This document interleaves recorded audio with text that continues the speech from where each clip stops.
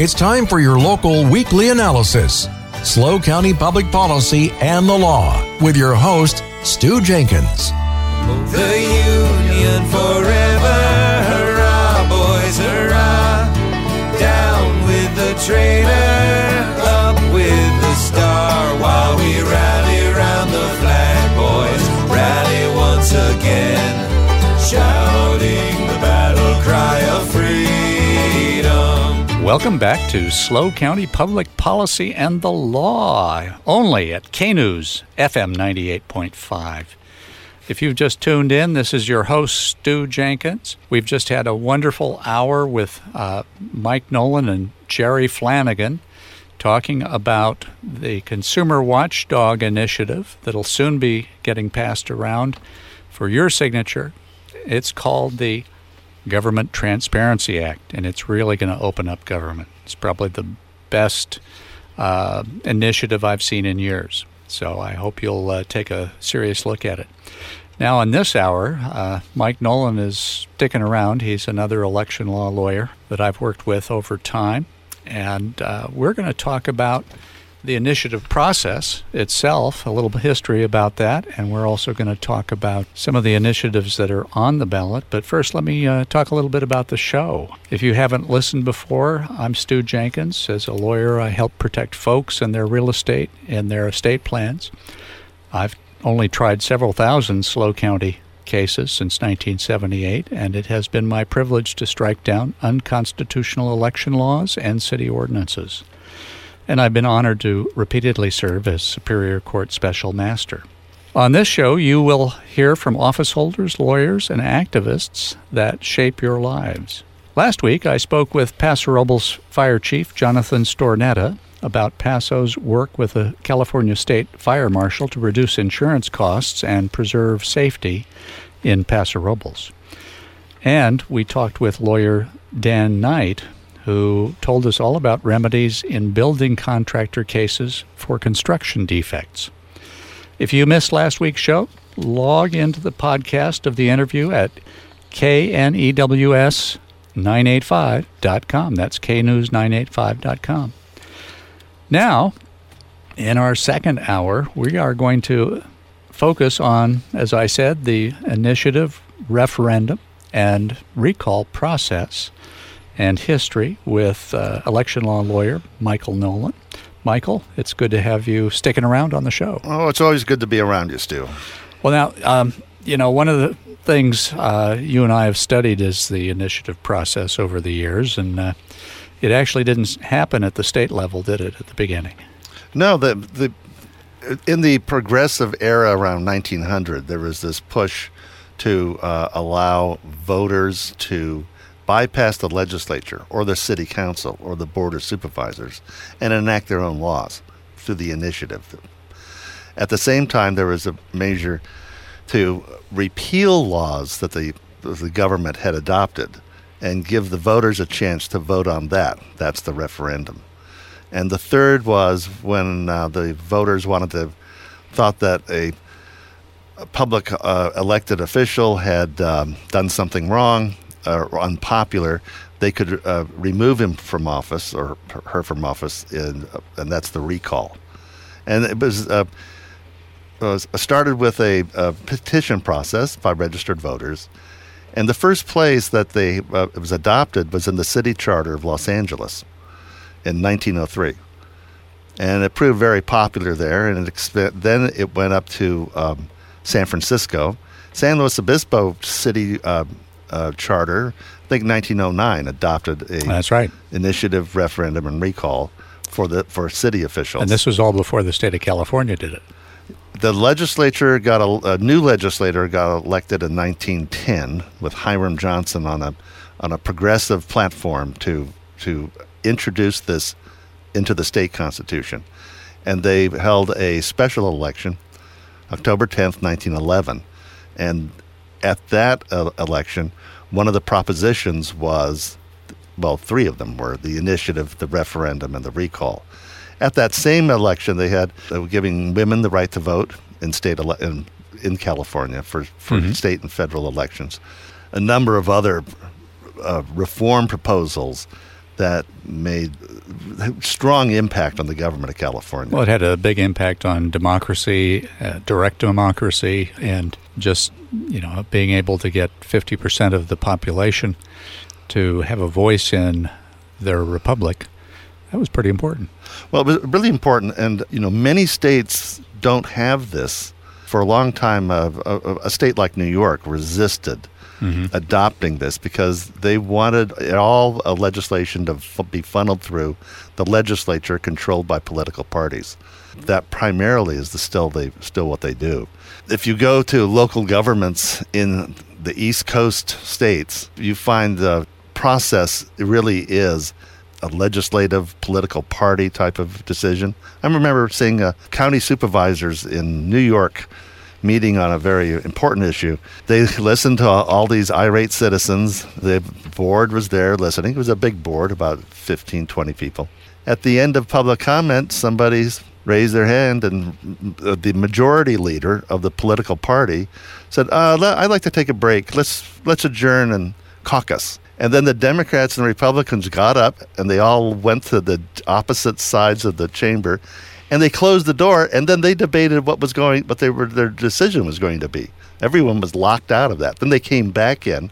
2 motions made that the board had made their decision, and it was really out of public view. Well, I think whenever people talk about direct democracy, initiative, referendum, and recall, it came from the Western states. In fact, one of the great nephews of the inventor, Mr. Uran, lives in this city of San Luis Obispo. And, he started it, as I recall, in the state of Oregon, I think, and then he moved to California and started pushing the initiative idea for cities, and it caught on. Wherever, has any place ever adopted the initiative and referendum and recall and then given it up? No, not at all. That's the point. The voters have, if you have this mechanism to control the elected government, nobody's ever given that up. A good example is in 1911, the state of Arizona wanted to apply. Well, it was a territory then. Applied for admission. They got admitted the next year. Yeah, they applied for admission in 1911, but they had the initiative, referendum, and recall in place, like in California. It also included the recall of judges, which we all have in California as well. Mm-hmm. And President William Howard Taft was so appalled that the voters could recall bad judges that he vetoed the admission of Arizona. And they sent it back. Arizona had to take that out of their proposed constitution. They resubmitted it in 1912. With that measure gone, William Howard Taft signed the bill. When Arizona then became a state, the first thing they did was put it back in their constitution. They did a plebiscite to put it back. Good for them. Good for them. That's the only time where somebody's lost one of these mechanisms, but then replaced it right away. And it was only because the federal government forced them to do it. We had a little something like that going on in Ohio here with a special election to not take away the right of initiative, but to require a 2/3 vote instead of a majority vote in the state of Ohio. To amend their state constitution. To amend their state constitution so that it would take 2/3 of the people to pass any law. Right. And that was proposed by more conservative elements in the state. And Ohio is a pretty red state. It's fairly conservative. It's actually the founding home of the Republican Party. Yes, that's William Howard Taft was from Ohio. From Ohio. What was the old line? Some men are made great, some men become great, and other men are born in Ohio. That's how you got to be president. I think that Warren Harding was able to do that. So what happened so the election, you would have thought a majority of the voters would be conservative, but when it came to restricting their initiative right, their ability to change the Constitution by majority vote, it lost substantially because voters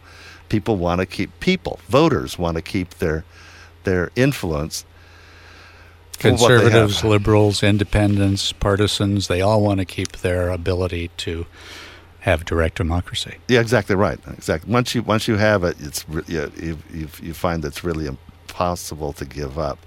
There are problems, of course, in the developing, because the criticism now is that the whole process has been taken over by people who've got lots of money, billionaires, and can pay to get strange measures on the ballot. A few years ago, there was a proposal. A fellow was working for an initiative to split California into 3 states, and he thought it was a great idea, and he had enough money to propose it. But before before it even got on the ballot, the court said, you can't do that by a statute.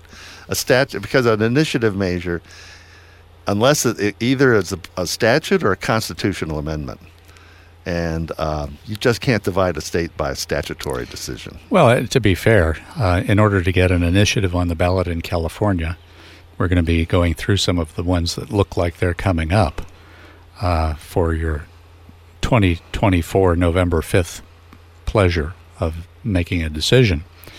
You need 546,651 signatures, and they have to be valid signatures. So it's pretty hard for volunteers to be inspired to go out and bring in that many. A lot of these have to be circulated by paid circulators, don't they? It becomes almost, people cannot do volunteer work enough to get the number of signatures. And it's just not for the state, but also it's hard in the counties and hard for cities. Right. You had a recall attempt in Los Angeles County against the incumbent district attorney just recently. Mm-hmm. And they thought they got enough signatures. They got 50% more of the signatures they needed. But when they checked this, they threw the elections officials threw so many out that it failed to qualify. And that was, in other words, a very strict way of looking at the signatures. And well, having run an initiative process, I know that you have to be really careful to make sure that you only submit valid voters, and you have to go through and cull out folks who actually have signed twice or 3 times, or maybe don't live in the jurisdiction. So that might be the result of poor management by the folks passing the petition. Often it is. Because a lot of people, especially, I know people who don't know what district they live in. That's right. They don't know what city they live. Am I in the city or the county? To them, that happens. That happens. Well, let's talk about some of the ones that are coming up. We talked a lot about the consumer watchdog initiative that's going to be passed soon for the Government Transparency Act. Some of these other ones are interesting. We have one that was put on by the state legislature. It's Constitutional Amendment number 5. And that looks like it will be interesting. I suspect it's going to pass. What's that about, Mike? Well, a good example is a number of years ago, there was an initiative that became Proposition 8 to make marriage only between a man and a woman. That's right. And it surprised everyone by passing 55% to 45%, and what went into the California state constitution. The Supreme Court, the United States Supreme Court, subsequently ruled that cannot prevent gay people to get married. That's right. That there was there's a marriage equality means 2 people can get marriage is a contract, and 2 people can make that marital contract, and it doesn't matter what sex they are. So that particular part of the California Constitution, from Proposition 8, was declared unconstitutional. Yes, but the way it works is that the court said that it can't be used to affect the marriages of other people beyond men and women. But because it was written in the Constitution, it's still there. Yeah. So now, in order to, this is one of the problems is you have a bad initiative or an unpopular initiative or a measure that's declared unconstitutional. Well, to take it out, you have to run another constitutional amendment to repeal that. And so, Measure 5, what is it? ACA 5, Assembly Constitutional Amendment 5, would repeal that, but then also make marriage a fundamental right for expressly in the state constitution, which we were talking, in American federal government, you have the United States Congress has its authority, but everything that it doesn't have under the U.S. Constitution belongs to the states. And the states traditionally control matters of marriage, divorce, domestic relations, along with other things like real property, child custody. Yes, that's right. Yeah, and so you have under this federal system. So the state can have broad authority to adopt laws through this process that can affect local business or any local type of activity. And recently, there was a measure that was adopted a few years ago requiring farm animals to have a certain amount of care and space. You see that with the farm fresh egg. The eggs have to be sold in California. Have to be the production of the eggs have to be done a certain way according to the state. The chickens can't be kept in such dense populations that they have no room to move. Yeah, something like that. Yeah. Now that was also applied to pork producers, and the problem, the pork industry said no one grows pork. California imports all their pork. There's no pork industry in California, and it's setting the standards for everywhere outside the United States, and they claimed that was violating interstate commerce. And the district court and the circuit courts, the courts unanimously have ruled, no, this is a valid state regulation. It's a health and safety code kind of thing for Californians to require that pigs are raised in a humane way and that chickens are raised in a humane way, and that they're just not factory animals turning out eggs. That's basically the idea. Yeah. You talk to.